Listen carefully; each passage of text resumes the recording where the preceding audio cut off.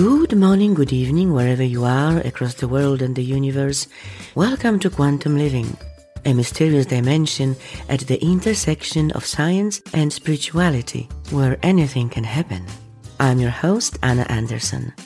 Thank you for joining me on this quantum journey as I continue lifting the veil of other dimensions and realities to make them a part of our life. As always, please take away from this show only what resonates with you and discard the rest or put it aside for later. I hope you will enjoy today's episode. Okay, let's begin.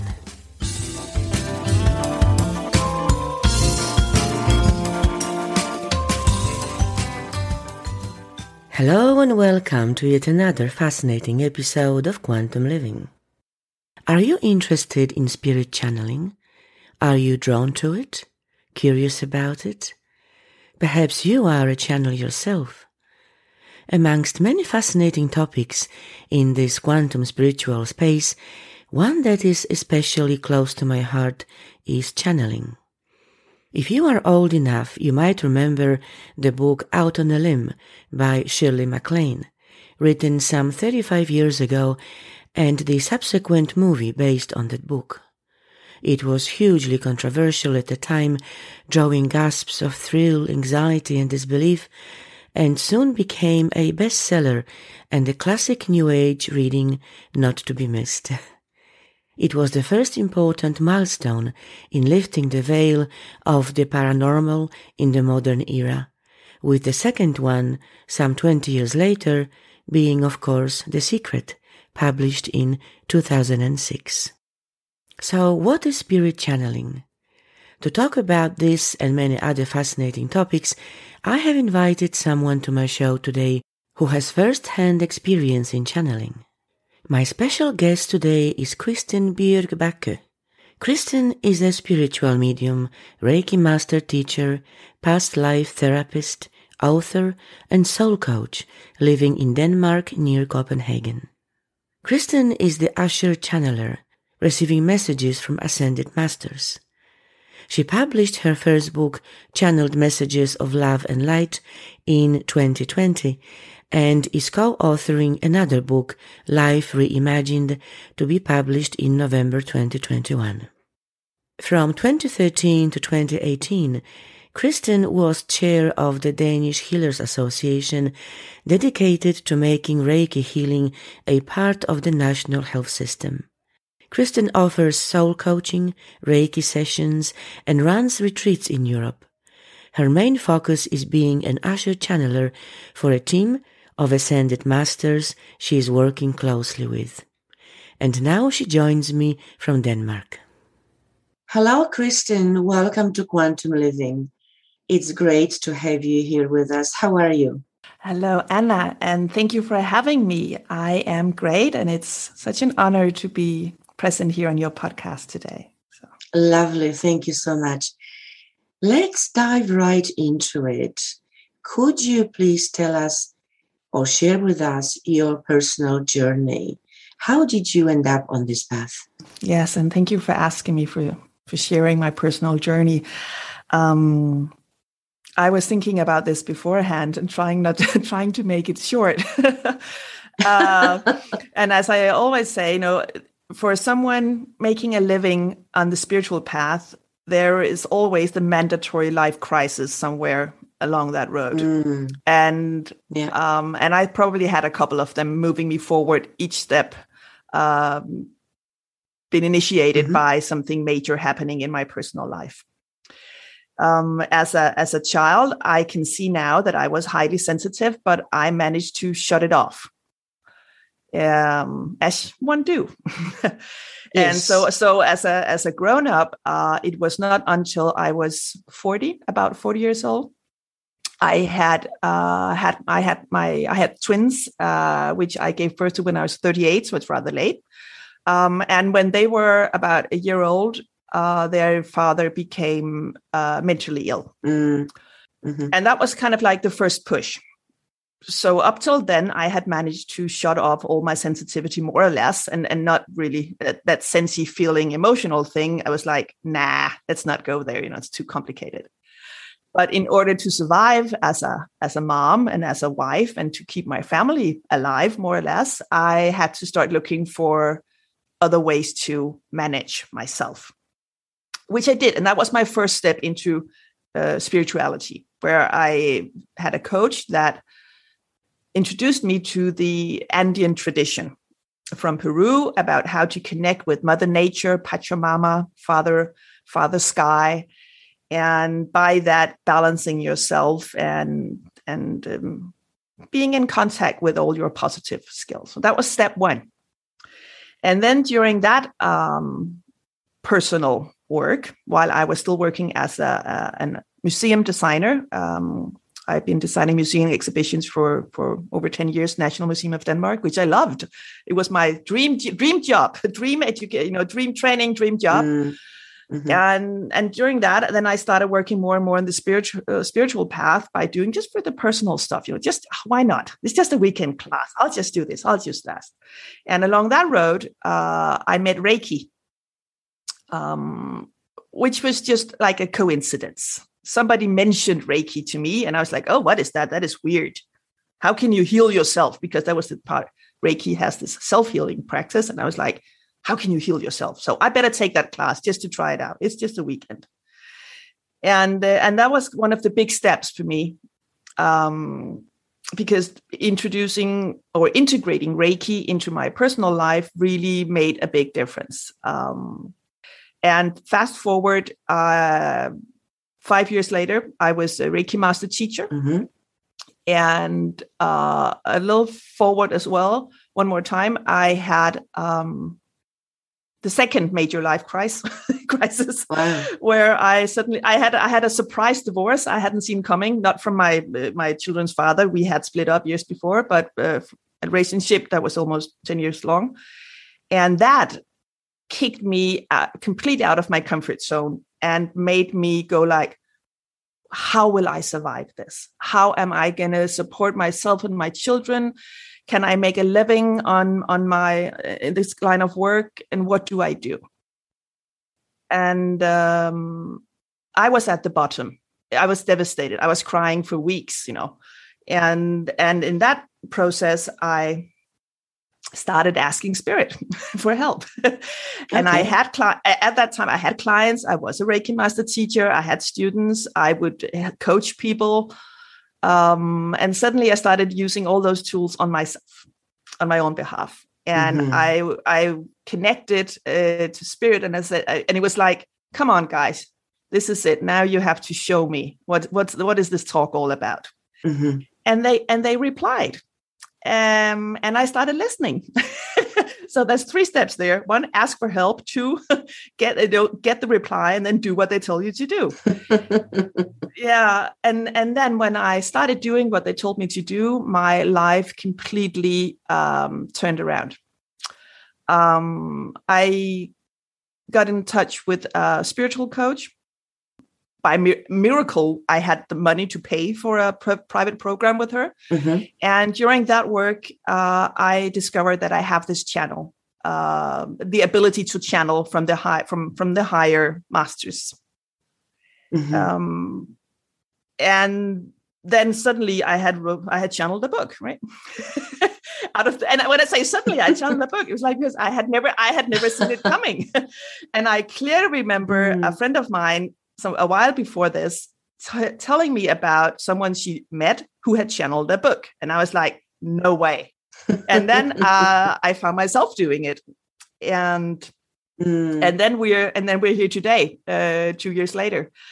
So the channeling, the ability to channel, which is what I do mainly now, was developed after this major life crisis where I gave up completely. I let go of all blockages and all limitations, and I put myself forward in trust and said, okay, I will do whatever Spirit tells me to do.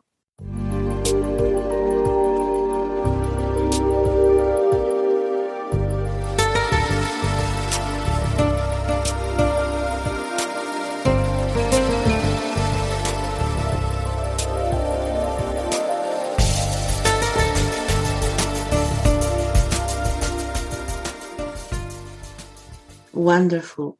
Thank you for sharing. Now, we'll talk obviously much more about your book and about your channeling. But what I am interested in at this point is you are a spiritual medium, soul coach, and Reiki master teacher. You also offer past life regression therapy and chakra balancing and obviously Reiki sessions and soul retreats. My question is how all these services and all those offerings come together, and which one is your core service, which I think now I know the answer to because you have just mentioned that. But what I would like to hear is what is at the heart of your work and service to others, and whether you somehow blend and combine those services, or are they completely separate? That's a very good question, Anna. It is all combined. And it probably was even from the beginning, before I knew that I was actively channeling as well. I've always had a very highly developed sense of intuition, which I have used with work with my clients. And now I can see that what was actually happening was that I was listening to what was being told to me by my spirit team. So since these different parts of my work has been added on one by one, as I became wiser and more enlightened somehow, it's a big word to use about yourself, right? I would say that there is a core field of my work, which is teaching. Okay. Teaching students and clients on how to stay centered in their light, in their heart. And how they can do this depends on the student and the client, right? For some, a Reiki class is perfect. For others, personal programs for 3 months where they get all, tools and coaching and channeling is perfect. Some people just need the right word at the right moment. Others, need more guidance. So the teaching would be the core. And then it is about showing the individual what an amazing being that the client is, that the individual is, that we are created of light, that we do carry the light within us. And when we allow our light to shine bright, all will come to you. Lovely. And I imagine that the common denominator of all those offerings that you have is your connection with the spirit, is your ability to receive information from the spirit, whether it's in your Reiki class or Reiki session, or whether it's in your coaching session. So in other words, everything that you do is intuitive, meaning your knowledge doesn't only come from your training and your experience, but it also comes from the insight and information from the spirit. Am I right? Yes, you could say that. But it is important for me. You mentioned training as well. It is important for me to say, because in this world, in this spiritual world, New Age, whatever, there are a lot of people who think you can just, I know everything myself. I don't have to learn anything. I'm just intuitive, whatever. And that I am not a fan of that way of thinking. I am a fan of find somebody that can teach you what you need to know and then use your intuition. So I have a lot of training. I have perhaps 700-800 hours of training in my different fields of work. Becoming a Reiki master, I have a very long training, and I did not take it online for 2 weeks or a weekend class. I have been in training for years as a master. But then when I have the training, yes, then I use my intuition to get that special extra knowledge and access to the wisdom that will move it to a higher level. For instance, chakras. When I started training for Reiki master, my teacher would also teach us how you could use your Reiki hands for chakra balancing. This is not traditional Reiki, but it's a way you can use your Reiki hands, and it's wonderful. And I quickly found out that somehow there was something, I knew something extra. I understood a deeper level of the chakras than the rest of the students. And I was like, is it just me being weird? What is going on here? And then I found out, oh no, I can actually see the chakras when I focus on them, when I'm working with a client. So if I can see them, that must mean I keep asking myself questions. Why do I have the ability to see the chakras? Oh, that must mean that I have the ability to work with them deeper. And then I would go into that field and use my intuition and common sense, right? Yes. So, and I can see that I have access to, well, let me rephrase that. Perhaps it's not having access to more knowledge, but I have an ability to combine the knowledge and the wisdom and the intuition to a level where I just know more than the average of my colleagues, if this makes sense. Yes. Yeah. Yes. Yes. And absolutely. And with the past life therapy sessions, I quickly discovered as well that for some reason I would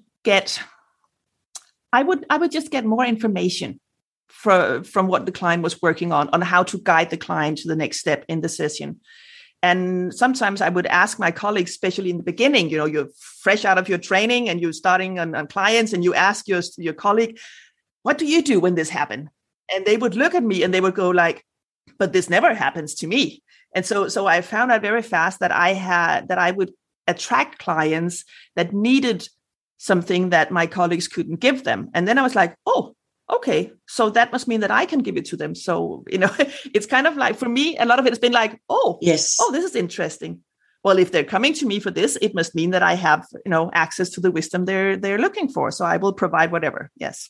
Yes. Speaking of your past life regression therapy, I've got another question. When we spoke about this before this recording, you mentioned that you do past life regressions in an unconventional way. In other words, it's not done with hypnosis or under hypnosis, or not even in theta, which is what I use in my work, but with Reiki.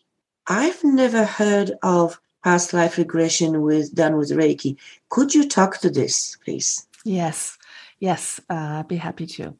It is unique. It was taught to me by my master, who for 25 years has been the only one teaching this in my home country, which is Denmark, Europe. And now she has passed on the responsibility for this training to me. So at the moment, I am the only one teaching this. And I can assure the listeners, if anyone is interested, I am planning on doing this in English somewhere in Europe. So good. Yes, so far so good. But since I'm not trained in hypnosis, I am not able to tell the exact difference, but I can tell you how it works with Reiki. Okay. So, and to the listeners, don't do this at home unless you're trained. But by placing your Reiki hands, this is just a little part of how you do it. I continuously, throughout the session with the client will be lying down on a Reiki table with a blanket and a soft cushion, all comfortable, closed eyes. I will be standing and sitting next to the client, and I will have at least one, most of the times actually two hands on the client, solar plexus, heart, wherever it feels good. By placing my Reiki hand, since I am Reiki initiated, on the client's solar plexus, the client has a continuous flow and connection to spirit and to Reiki, to the universal life force energy. This enables the client to, travel into their subconsciousness or wherever they go, because we don't really know, right? We don't really know where they go because yes, I can take them, as I say, down. I can take them backwards into past life. I can take them into the womb, but I can also take them what I would describe as going upwards to pure soul presence, to have talks with the elders or their primary guides, or meet their soul group or whatever. It is not just done by the Reiki hand, but the Reiki enables it and makes it, I would say, more smooth and easy. It's also, of course, you do a lot of that. You connect, you work with a team of masters, you work with your personal guides, you work with the client's guides, all at the same time to create this space.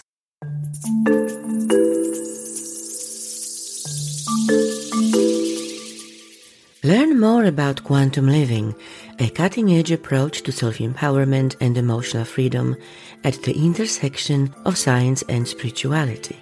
It is the master key to understanding how life works and gives you many tools and strategies to change your life experiences. Whether dealing with emotional addictions, relationship issues, self-sabotage blocking the progress and achievement in your life, or any other challenge, quantum living is the space you want to be in. My quantum living coaching program is as psychological, spiritual, and esoteric as it is educational and practical. In the advanced stage of the program, I will take you on a quantum soul journey in a deep theta state to other dimensions and realities, which is an amazing and profound experience. I also invite you to sign up for Quantum Talk, my free monthly newsletter with a blog, updates and special offers. When you do, you will instantly receive a download copy of my book, The 7 Keys to Quantum Communication, absolutely free. To book your free diagnostic session and receive your free book, visit quantumliving.com.au today. You'll be glad you did.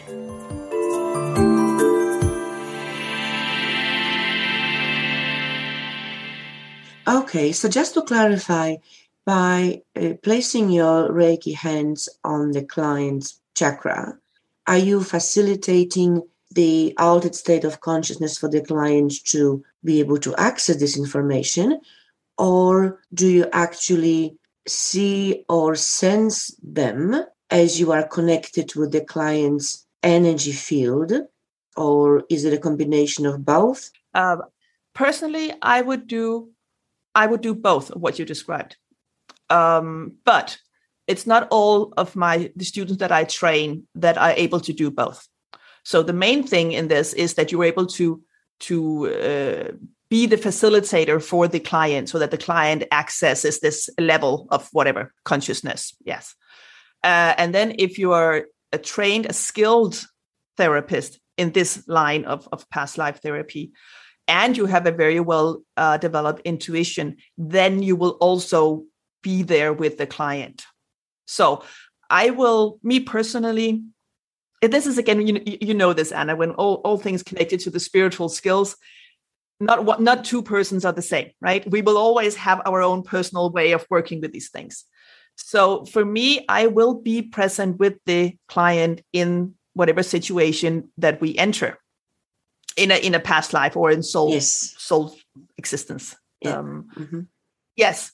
But I cannot see ahead of the client. It would be like I'm standing next to the client. So I can look around, like if the client is frozen in a situation that something is happening that is terrifying, and the client is like, I don't know what to, and I'm asking like, so what is happening for you now? Because you can, very, very important, never push the client forward. The client has to take each step on this road in its own speed. And you have to ask the client, so what is next? What is happening now? And they go like, everything is black, or I can't. They will freeze, right? If it's very dangerous. Yeah, exactly. Yeah. So then I have the ability to kind of look around, okay, what is happening around the client in this specific situation? And then I can ask, like, I would like you to, maybe it's not like this for you, but how does it feel if I suggest that you can enter the door to your right, for instance? And they will go like, oh, yes, there's a door. And then they can go out that door, then they don't get killed, right? So I can't make things happen that doesn't exist. But if the situation is needed, I can suggest, because I can see what is going on. I cannot see what will happen in the next hour, but I can see that situation. Does this make sense? Yeah. Yes. But it's not all therapists that can do that. No. Yes, this is obviously a higher level of skill that explains. So thank you. Now let's move on to your channeling. Can you tell us what is Usher Channeler to begin with? How do you channel? And also about your channeling event. Is it something that is similar to what Daryl Anka does with channeling Bashar? So I am the Usher Channeler. This is a title given to me by Spirit during this initial work before I started writing my book. I was in a channeling session with my coach, asked, "Do you accept the assignment?" And I said yes, and I didn't really know what I said yes to. I was just like, "Yeah, sure, I'll do that." It felt like a good idea. It felt like a good idea, right? And then I was told, "You have to find a title to call yourself by so that people will recognize you." And I was like, "Okay." And I had no idea. And then the next session, they stepped forward. The ascended master that I was working with for almost a year and a half during by my coach is Athela. Athela is the name. And Athela stepped forward and said, "You are the Usher Channeler." So this is like my title. So what is it? What does it mean? The Usher Channeler is a guide. An usher is to usher someone in, I used to explain it in Danish, because translating this word into my native language is completely impossible. It does not sound cool at all. So I would say, in the old times, in the old movie theaters, there would be a guy with a flashlight. So if you were late for the show, he would use his flashlight and he would show you to your seat. Yeah. So you could see the show you were there for. This is where you're supposed to be to look at this. And this is how I somehow try to explain the title. What does it mean? So my job description is to help people find their spot and see what it is they need to see. Okay. And by that, raising their consciousness, by that, providing them with tools and information that will eventually raise their consciousness to a higher frequency so that they are better connected to Spirit. So that is the Usher Channeler. That's yeah. Okay, thank you. My channeling events started before the pandemic. It was a lovely time. We could meet in person. Once upon a time. So I was told, this is always, as I said earlier on, I do what I'm told by Spirit. They say, "You must do this now." I say, "Okay, I'll do this now." And sometimes it takes me a while before I can get it done, but I will try to, I will take measures to make it real. So I was told, you have to invite people for public channeling events. And we will, and they say, don't bother what's going to, don't think about it. We will tell you what to talk about. Don't bother. So I would invite people for live events. It would be, for some reason, the number 16 to 18 participants seemed, that was kind of like what people show up for. So it's nice and it's not too much, right? So there will be a theme. People will come in. I will make a short introduction. I will tell about the team of masters that will be present that day, if they have instructed me for that, because it's not always Spirit wants me to know in advance. And I will guide the people there into a meditation, which will make them all more relaxed and centered and aligned, so that they are open to receiving the messages coming through. So we always start out with a guided meditation where I will call forth an archangel to assist in being present with each participant. And then I slide over to the channeling directly from the meditation. So people will sit there being very aligned and balanced and open. And then the masters will take over and I will channel whatever they put in my head, in my mouth, actually. So there will be it will be a subject of some kind. Usually people will be allowed to ask questions, but the master of that day will tell them, do you have questions? Sometimes they will go like this: do you have a question? Sometimes it will just be the message. I will, when I feel that the master in question that day will withdraw from me or leave me again, I will open up and ask people, so how was this for you? Do you have something to share? And then they can ask me questions, and sometimes I will reconnect. The masters, the spirit team will still be there, but I will not be channeling directly. I will more be in communication with them, like asking my team from the back, and then I will put the reply forward. Right? So there will be time for personal questions and discussions. And that usually is like 2 hours, 2.5 hours, all in for an evening of that. Yes. So then we got hit by that nasty thing, and I've been doing it online. Okay.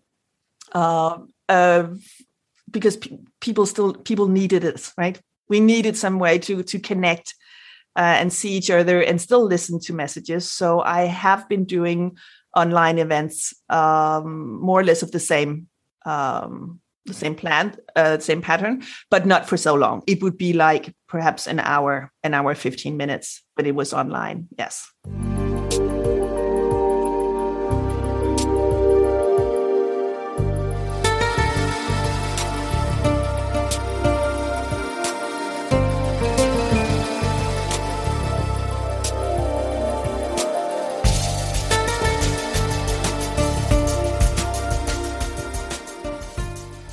Is it conscious channel? Is it conscious channeling? What does that mean? Like if I know everything I channel, if I remember it is some kind of trance channeling, because my voice changes, for instance. And as I have mentioned earlier, I cannot speak louder. Sometimes people would say you're very because my voice lowers. And sometimes people will ask me, can you speak up louder? And I can't. It is not possible. It's like I have that voice in the channeling moment, and that's it. I can hear my own voice, but I can't necessarily make sense of it. It's like I hear the words being spoken, or the words and then it's kind of like out of context. So when the channeling begins, they will make themselves present, the team or the master, whatever, it doesn't matter. They make themselves present to me so that I know, okay, we're here. I connect in a specific way and say I'm ready, or they will tell me. Sometimes they're a little impatient, so they will go tap, tap, tap on the back of my head, like, come on now, we're ready. You're supposed to do your work now. and I will say the words that comes to my mouth one by one sometimes. And so I can hear my voice saying these words, and my conscious mind can go off like, what are they talking about? This doesn't make sense. Or I'm trying to make it to have it make sense in my mind. And I can't, and I don't, and I shouldn't. But the minute I just say that one word that is kind of blocked in my mouth, like it's like sitting between my lips, like I go, okay, I think then, okay, I'll say it out loud. And then I say that word, and then the flow starts, and I will just go word by word. So, and in the end, I will not know. I cannot tell you a complete transcript of what was said, mm-hmm. because I can't remember. I will remember some. So it's not a complete trance, but it's, kind of trance. Let's put it like that. The voice changes. I know that I'm it's not me talking. I'm somewhere else inside me somehow. Yeah. And by the way, in a little while, I will ask you to try live channeling for us. So people can have an experience. And by then I will ask you to move your microphone closer, given that your voice will get softer, so that we can still get good quality. So that will be in a little while. Okay, thank you for that. I'd just like to add a little thing to the channeling. Mm-hmm.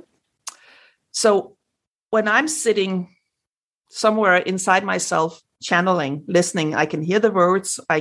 My body will have a different sensation.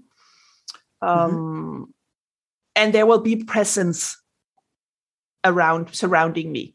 It's as if I'm inside my own energetic field and I am surrounded or held by some kind of presence that is like supporting me and holding me, right? And this is also how and then they let go. So I can feel, okay, now I'm on my own again.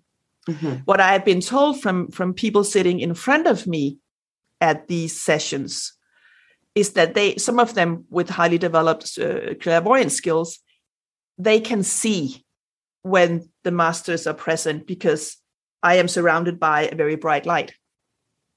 And depending on who's coming through in the channeling, which level are we on? It can be extremely powerful to be sitting in front of me because they can like the energy moves forward. And for instance, there was the last live one I did. I cannot remember the question because I was in the channeling, but I remember that this was the first time this master Koidesh appeared. And when he appeared, it was as if the whole room changed. The vibration of the entire room changed. And there was an immense power going forward to the participants sitting there, to the listeners. And it was a very powerful masculine presence going like, I am the king of 12. And people were like, oh, what's going on here? It's very different. So you can really feel the presence, the personality of the masters or entities stepping forward. And I love that. I think that's kind of like, oh, who's here today? Also, yeah. So that's. Do you know who you are channeling? Like, do you know their names or their identities? Sometimes I do. Sometimes I don't. It is as if they don't always want, it's like they don't really care if we know who they are as long as we listen. But sometimes they do present themselves out loud. But I will personally recognize most of them like, oh, this feels like this, or this feels like this. Like Koidesh, for instance, has a very specific, when he's present, even in my personal daily sessions with Koidesh, I have a specific sensation around my crown chakra, like being a light and moving upwards in a beam, like and it moves upwards in a beam of light, and like, oh, this is Koidesh, so I know it immediately. Where others will present themselves to me in different ways, so I recognize them. But yeah, they don't always tell us who they are because they don't really think it's that important. Okay. Do you do psychic readings, or are you also clairvoyant? And can you get psychic information for your clients or for your audience from a channeling session, or they don't? No, they don't really do that. And it's kind of like they're a bit bored. They're like, oh, really? Is that all you called us down here for? I did, because since English is not my native language, like I'm Danish, so I did look up the difference, the translation for this psychic reading compared to how do I explain it in my own language. And I probably could, but I'm not trained in it. And I have always described myself as not being clairvoyant. Okay. When I have clients in private sessions, because I do have these private sessions with direct channeling, and they will get that channel message, which is for their soul. It's for a soul level. And then they will suddenly ask a question, which is very human. It's like, I had this guy recently and he got all this blah, blah, blah. How should he live on his life and pursue his life purpose? And then he suddenly asked, so what should I do with my ex-wife? And the whole energy in the room fell down. It was like, boom, like clunk. Like you landed really heavily on the floor. And they were like, yeah, sure, we can answer that. But really, is that, don't you have anything better to come with? So, no. So I don't use my channeling skills for that. I would say in the day-to-day work with clients, it's just my intuition that does that kind of work. Yeah.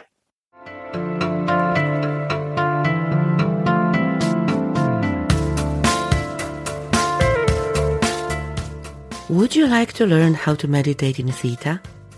the optimum frequency you can have in a meditative state? By popular demand, I have created an instructional theta meditation package containing a guided audio meditation and an introduction booklet. It is a unique, one-of-a-kind resource that will help you achieve and maintain the elusive theta state throughout your meditation, and will give you the important background information about theta meditation and this process. For more details, please go to the store on my website at quantumliving.com.au.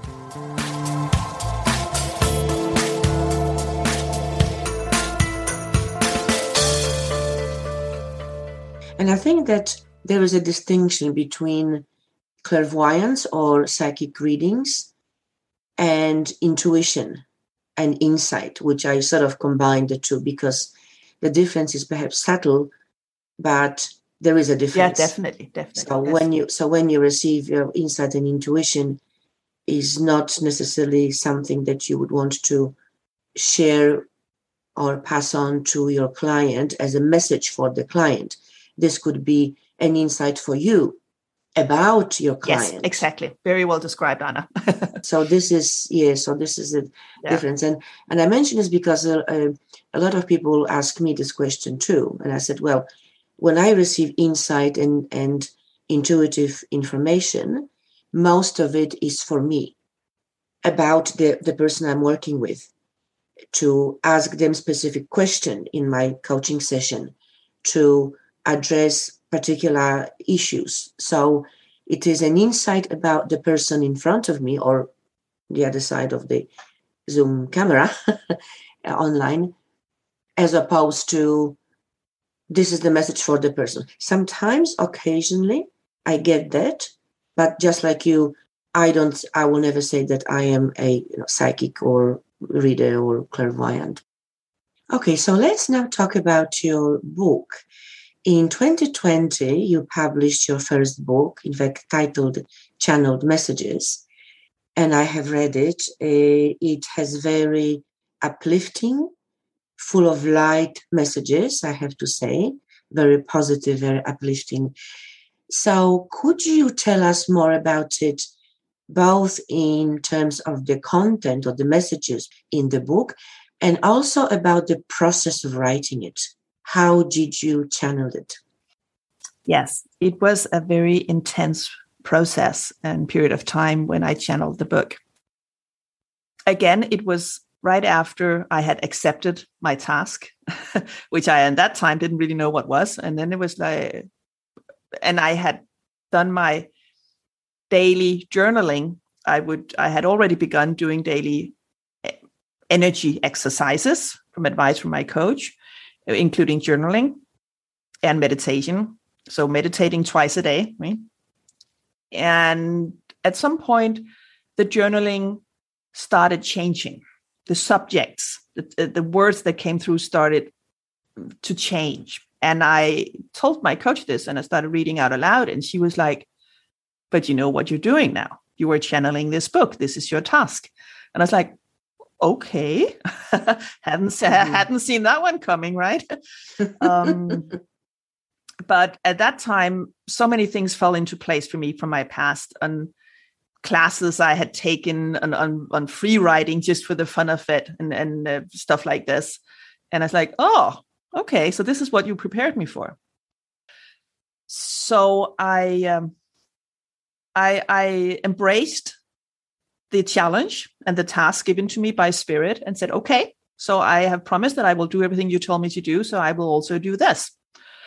So for a period of about 6 months in a row, I would write channeled writings almost every day. So every morning I would get up, I would do my morning yoga to get my body, my physical body balanced. I would do a meditation and I would sit down directly from meditation, put pen to paper. It was written by hand originally, not on computer. It's wrong. You can't do that. I mean, at least I can't. I couldn't channel on a computer. And I would write whatever I was given. It was like a channeling, but instead of saying it out loud, I would put it down on paper, word by word. And literally sometimes like I had no idea what I was writing. And I would write, some days it would be 10 minutes, other times it would be 45 minutes. And then I would just put the papers away to one side and not look at them. And then after a while, there started to be a pattern of subjects. And so I could start saying, okay, I would start communicating more directly instead of just doing what they told me to do. I was like, okay, so what should I do with this? Is this connected to this text? So we would have communications on which order the texts should appear in the book, for instance. And at some point, it was like, okay, so now you're done. But for those 6 months, more or less, I was on this, I would say, strict protocol. When I look back at it, I was like, wow, did I really do that? Yes, I did. And I can do it again. So it was, yoga, meditation, channeling, being mainly vegetarian/vegan, no alcohol, no coffee. And when I am at that level where I follow all these directions that I'm giving from spirit, then my channel is as pure as possible. And then this was the product. The book came out of this. I would say the most difficult part was probably to try and stay out of it, leave my ego out of the work, because you want it to make sense, right? I'm human, right? We're here on the human journey, right? Yeah. So it's like, but this doesn't make sense. Or why should I? And just like, no, block it out. Just sit down, write those words, put it aside. Don't bother. Don't worry. And there was a specific chapter, experience with a specific chapter. It's not like whole chapters, right? It's small texts pieces about time. The specific one about time. And channeling that one, it was a very powerful presence in the room when I would channel those words. And I put it aside as I always did. And then later, when I had to edit everything and transcribe it into the computer and stuff, I would reread this chapter on time. And I was like, oh, this is too complicated. People won't make sense of it. I mean, I was like, normal people can't make anything out of this. I have to add some explanations to it. So I opened the computer and because I already transcribed it into a document, and I start like adding what I thought was needed in order to make it more understandable. And the whole room was like, yeah, you're laughing, yeah. Very powerful presence. And I was like, lifted my hands from my keyboard, like, oh, that's weird. And then I put my fingers to the keyboard again, and roar, this presence was there again. So, and then I was testing it. I'm sometimes perhaps a bit slow. It's like, okay, lift my hands, presence disappear, start writing again, presence back. So I was like, okay, guys, so I shouldn't add anything. And then I felt like they were smiling. And then I said, okay, so this chapter had to be exactly as it was. And it was not up to me to decide whether the reader would be able to understand it or not. So have you edited the book at all or not? Not the channel parts. No. The channel text, there's a division in the book, right? There is my story and there's a story about how this book, and of course that has been edited, but the channel text have not been edited at all. Just minor things like, because listening to the book is channeled in English as well. Right? And sometimes there would be words that I didn't know. I would write them down as well as I could. And then I would spend some time asking friends with English as their first language, what could this word be?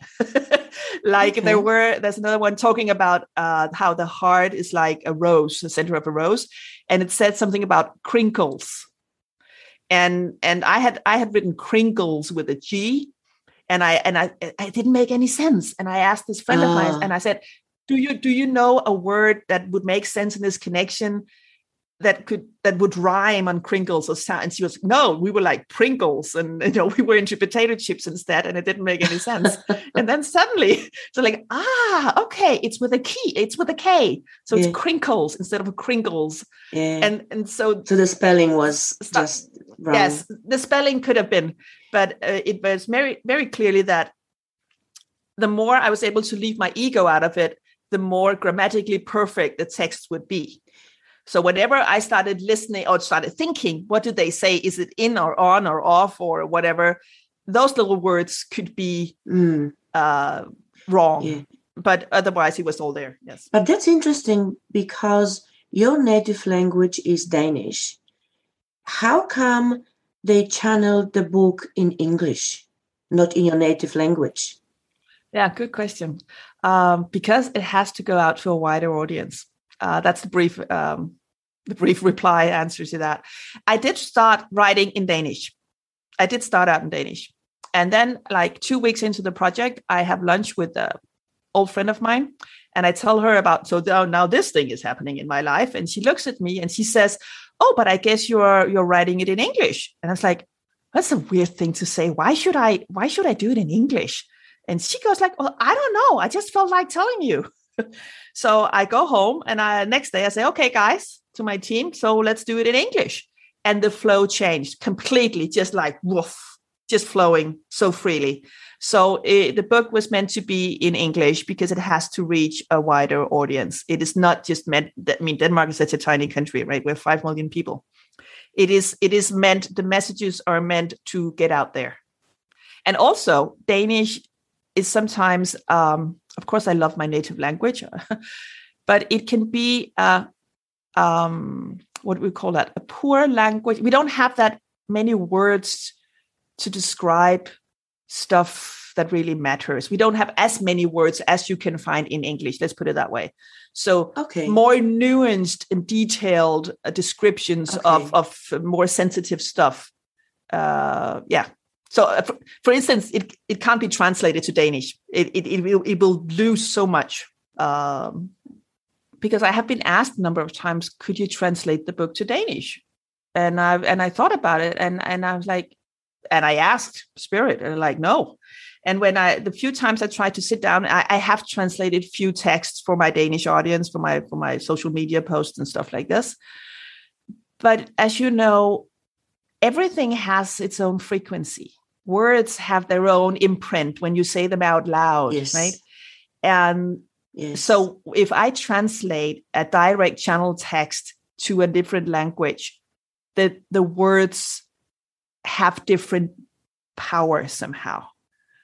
Yeah, I can't explain it precisely, but it just doesn't feel right.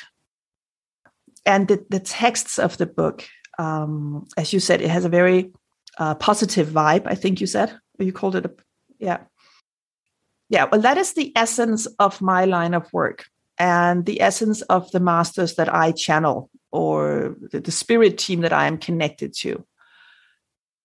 There is a focus on joy and happiness and abundance and love and light. We do not work with fear and darkness and these lower vibrations.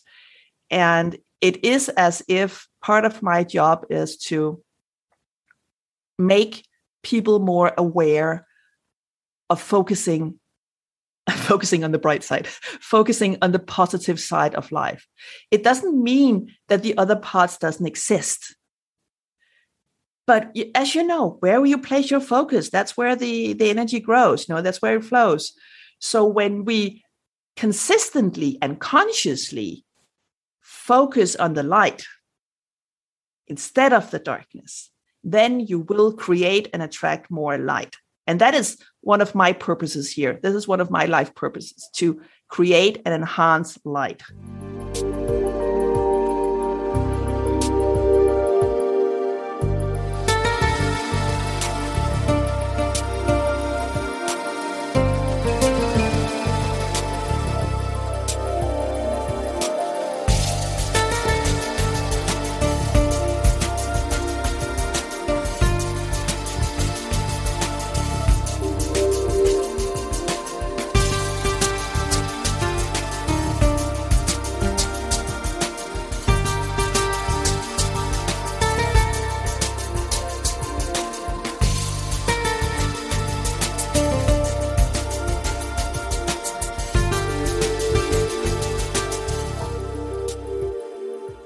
Absolutely.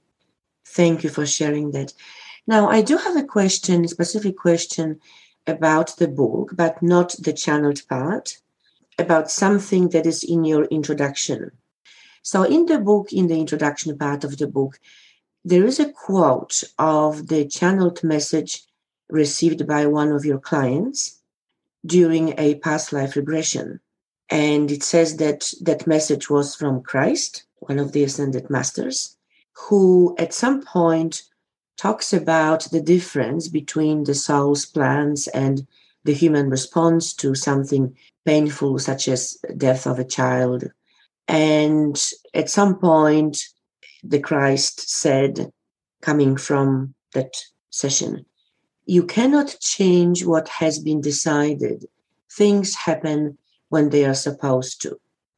Now, I don't know whether this message came indeed from Christ or from someone else or from the mind of the client. I mean, I don't know that. But I personally disagree with this statement because I believe that we can change our destiny, including our soul blueprint to an extent, if we figure out how and learn how to do it. Now, that's my personal view and my personal opinion based, again, on my work and my insights. What I'm curious about is, what are your thoughts about our ability to change something that is embedded in our soul's blueprint for this lifetime? Oh, that's a good question, huh? So this is a very interesting subject. We could talk heavy duty. we could talk on for hours just thinking this one.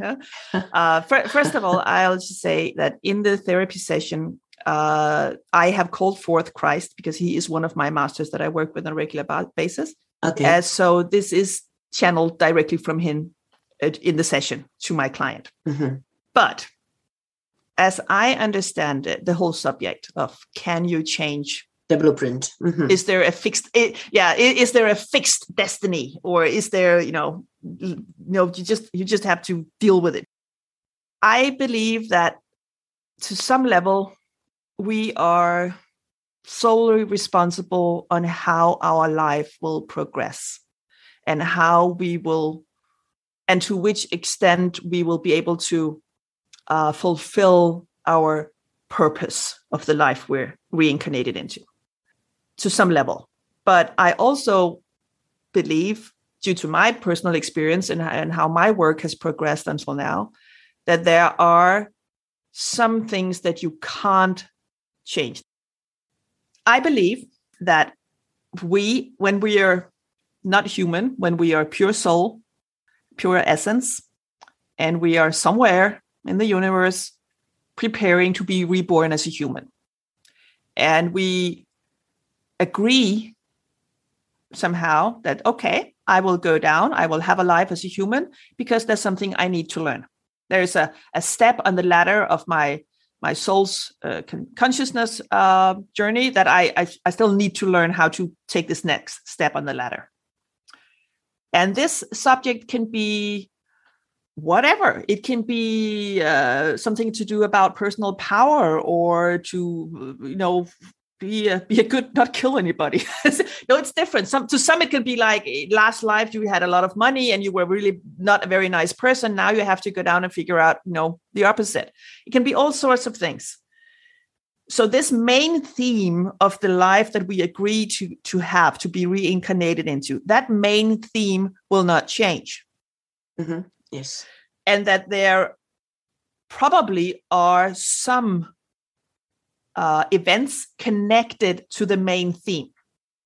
Like if somebody has to learn that money is not important, like the money should not be a subject of your whole life journey, then there will be some events on that life journey that is predestined to happen that will challenge this money issue. But then how we deal with it along the way, that is completely free will. That is up to us as humans and this soul-human connection. How do I deal with this matter? And due to the free will that we are given when we are reborn as humans, anything can happen, right? Because you choose. We have the choice every time, every day. How do I choose to react to this? How do I choose to, do this challenge?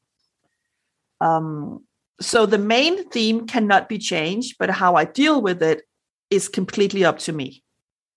Does that make sense in any way? Yeah. Yes. And in fact, I share this view. Perhaps I take it one step further, and that is our ability to even change the theme. And the reason, or what's driving me on this path, is an insight that everything is negotiable with the spirit, even your soul blueprint. This is perhaps, more advanced level of understanding, and I'm still learning because I only asked one question and I got one initial answer, which I covered off in one of my earlier podcasts on karma, free will, and destiny, which was the whole podcast was channeled, all information was channeled. In that podcast, for the first time, I shared this information that I received an insight. So I have the knowing, which I can't explain, that it is possible. It is not easy. It is not simple. It is not straightforward. But under certain circumstances, it can be negotiated and changed. Apparently, as we keep evolving as a human species, moving on from the third to the fourth and fifth dimensions, in terms of our level of understanding of life, thinning of the veils between the dimensions, we will be able to make those changes and have more control over our experiences as a soul on the third plane or the fourth plane. So this was sort of like, this is still coming up, but yes, everything is negotiable with the spirit, which I find really liberating and very exciting. As a concept, as an option, okay, if I can do that, but yeah, it's not easy. No, I love this, what you're telling us right here. And I know that feeling you describe, the knowledge just being inside you, right? It's such an amazing feeling when you get this, right? So what I think, first of all, yeah, there's so much we don't know, right? And depending on our level of consciousness, how much can our human brain comprehend? Where are we able to make to connect the dots, right? Yeah. And I feel listening to you describing this, and I did listen to those podcasts of yours, Karma, Destiny, mm-hmm. and what? Yeah, we will. Yeah. Mm-hmm. So, if the soul, if the human being is at a consciousness level where it's possible to have this contact and this communication at this high level of negotiating, then I absolutely believe or agree with you. Probably, I haven't experienced this yet, but I totally agree that could be possible for the average human being, which hasn't or who hasn't worked spiritually with themselves as you and I have for such a long period at this level. They will still be running around with their day-to-day, how do I just have a nice life? It's not to sound patronizing, but it's like basic level being a human being, having a family, having a job, creating a life, surviving which part of the world you're born in. They are still at the level where you have to learn how to cope with these challenges, how to survive as a human being, and how to make my life better. So I used to say that all souls are equal, but not souls are equally wise. Can you put it like that? In Danish, it sounds much easier. So we're all equal, but some of us are at a different level in the educational system. Some are perhaps in first grade, others are at university level, right? But we will all get to university eventually when we're talking soul journeys.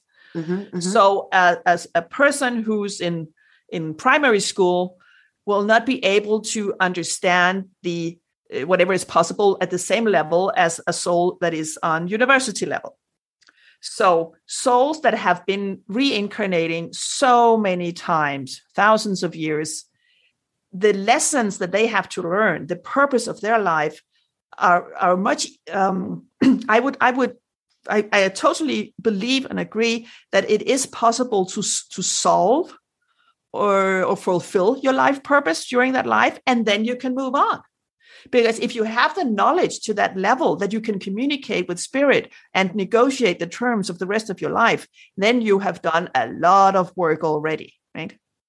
And then I think, yes, then I agree. I think that could be possible because they're like, okay, you did this. Now you can move on. What do you want to do now? It makes it sound very easy like this, but for the normal human being who has not worked spiritually with themselves for a long time, I think it will be very difficult to reach that point of understanding. But for others, it could, I would follow you on that thought. Yes. Wonderful.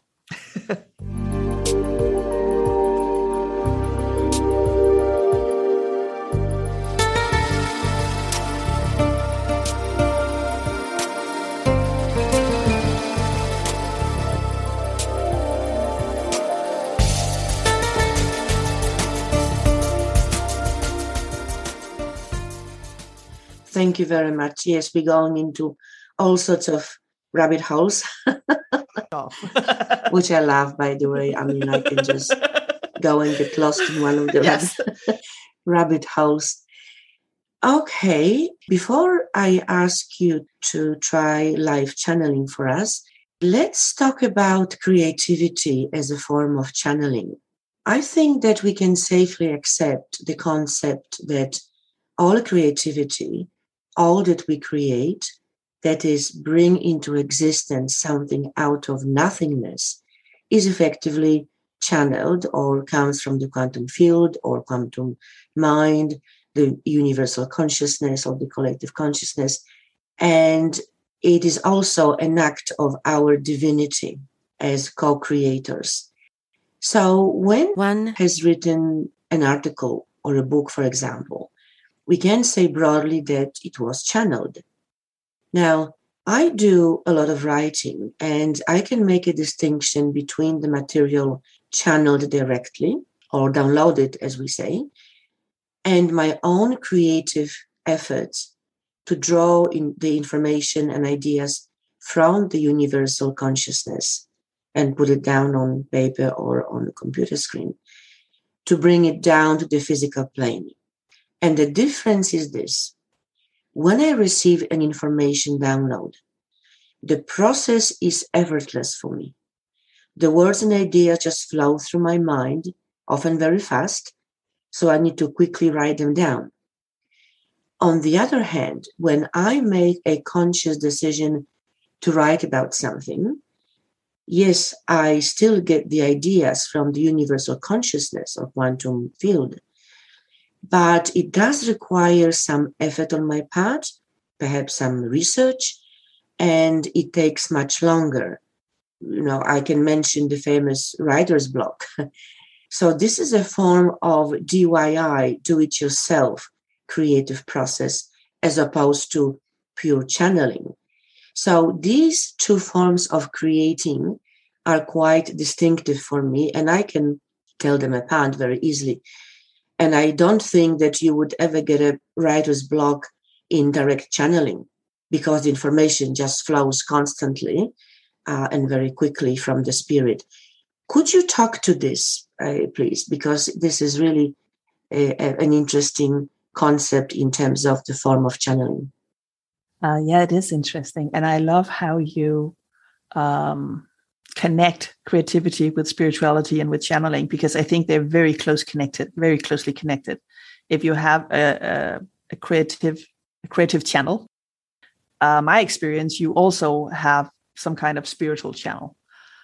It is as if they are not depending on each other, but they are connected to each other somehow. I think it's an issue or a question of, are you able to let go of your ego? Because the minute we let go of the ego, we are connected to our higher self, to spirit, to whatever we call it, that which is the source, the main source, right? When we let go of ego, we're connected. So when we are in our ego, sitting there, now I have to create this. I have to write a new chapter to my book, or I have to make a painting, or I have to make this design. Like I used to be a designer, right? We're forcing and we are in our ego. The minute we are, okay, I'm just centered. I'm just like balanced. I am in my heart. I'm open and I am connected. Then then the flow will come. That's how I feel the difference is. I don't know if that was actually what you asked me about, but I think that my experience, and this has come to me through my work as a past life therapist, talking to clients, experiencing what they have with them from their past. Okay, and this is different from what you're asking me, but it is my experience that older souls have a higher level of creativity than younger souls. Now we are in average, I'm generalizing right now. So souls that have been here for thousands of years are usually higher spiritual evolved, and they will also have better access to a creative channel. It is as if when we have we have done that work about learning how to be human and surviving. So now we can enjoy the gift of creativity, whether that be writing music or writing books or painting or whatever. It is as if we are. So now you can enjoy the finer aspects. You don't have to just stay on the survival basis. So when I look back at my own process as a museum designer, it was definitely when I tried to force something, the blockage would come, right? Or the work wouldn't be very well done. But when I was able to enjoy it and be happy and play some music and had some nice flowers to look at and just be in the flow, and then the channel would be open, right? And I definitely agree that expressing your creativity is a way of channeling. Not necessarily channeling the highest ascended masters, but channeling from your higher self, channeling from something from that you have access to, right? Definitely. Because then they're like, now I connect. Now I can see it. Now I can. Absolutely. Flow, right? Thank you for that. Okay, Kristen. Now I would like to ask if you could bring someone from the spirit to join us and give us some messages. And I would like to combine it with what would be my final question. And that is, what would be your key message or your key takeaway for the listeners in case the spirit would like to include it in the channeled message? And if not, then I will ask you this question afterwards. Yes, let's see what happens. To see what happens. So yes, I might ask you just to bring the microphone closer, given that we're expecting you to be speaking with a softer voice, so that we can hear it, and we will see what happens. Just over to you. Yes. Take your time. Always interesting. Take your time. Blessed be, dearest one. I have been looking forward to this.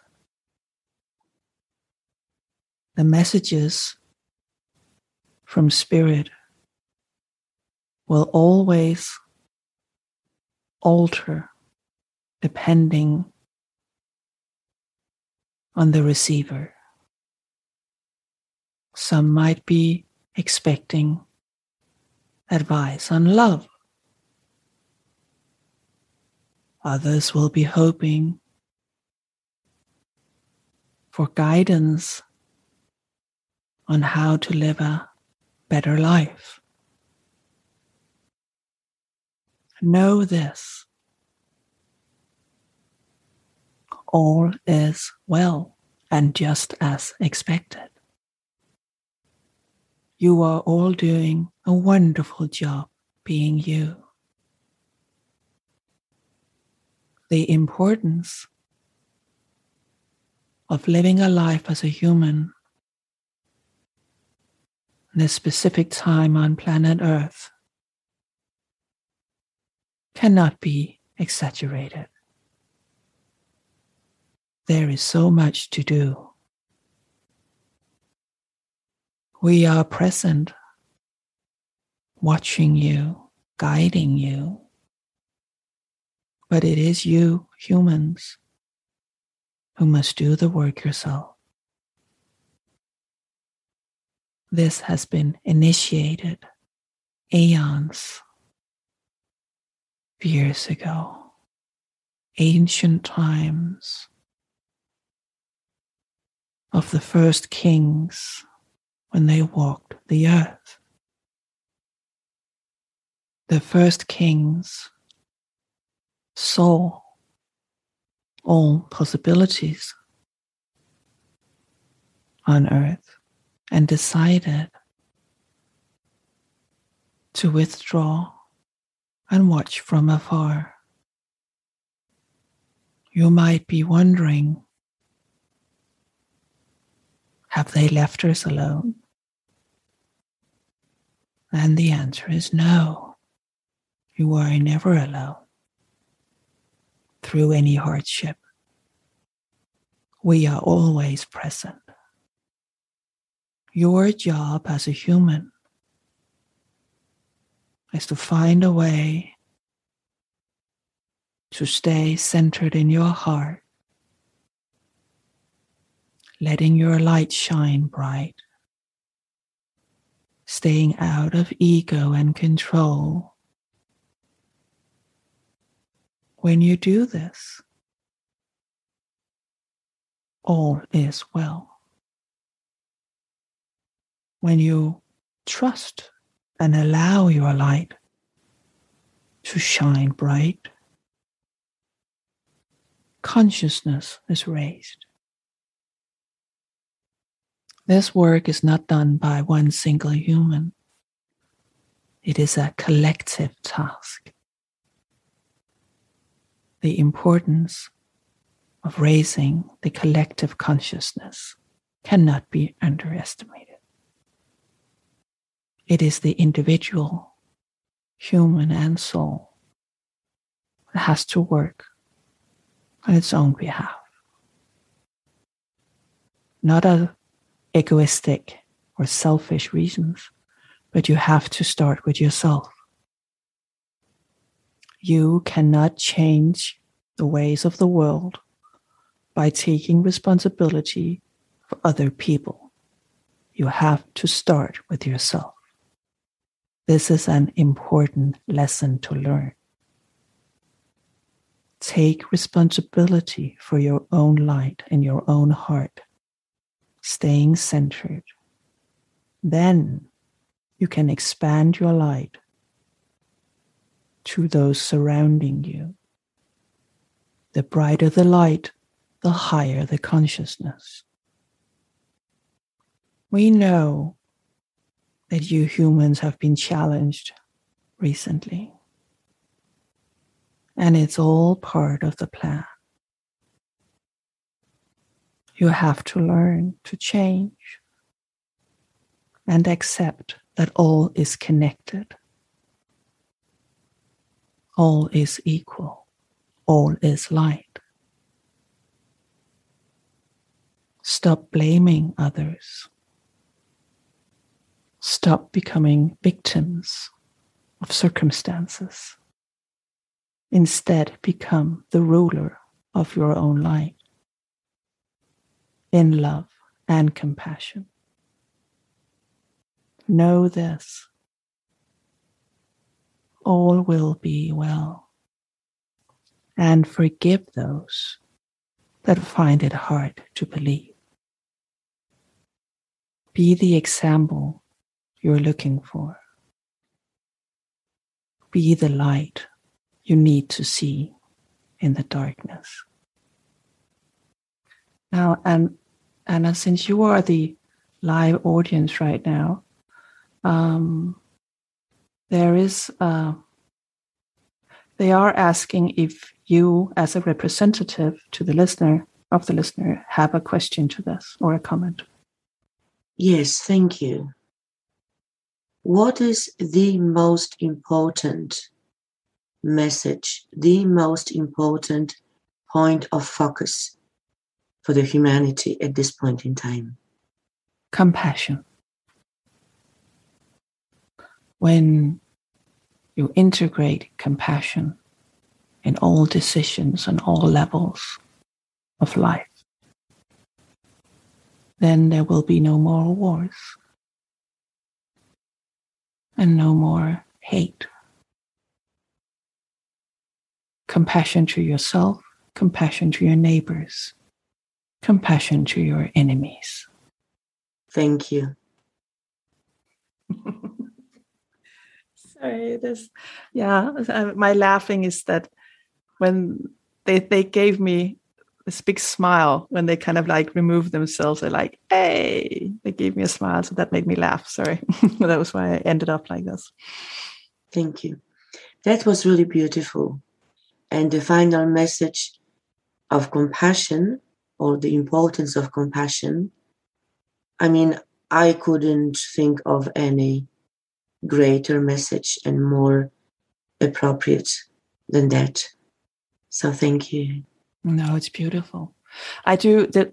Yeah, this last part about the compassion, I can, that is still with me, because as I think we talked about earlier, I can't remember word by word what I just channeled.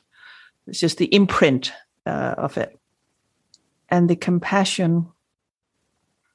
Yes, I would like to add, of course, in the same spirit, and also from my personal point of view, that when we are able to integrate compassion in every aspect of our life, things do change. And I would say the most important part is that you change personally. Because when we show ourselves compassion, yes, then we stop blaming, for why didn't I do better? Why did I react like that? Why blah, blah, blah, blah, blah. And then we can move ourselves from being victims in our own lives to being in charge, because we show our inner child love and compassion and acceptance on all levels. And I guess that should be my message, huh? Absolutely. Thank you. Oh, it's beautiful. Very beautiful and very appropriate in response to my question. So thank you. Well, Kristen, thank you so much. This has been a really beautiful conversation and very enlightening, and I have got out of it quite a lot, and I do hope that our listeners have too. So thank you so much for your lovely presence and for your lovely wisdom. Yes. Thank you, Anna. Thank you, Anna, for inviting me once again. I enjoyed our conversation as well. And there are so many, we could talk for hours. Huh?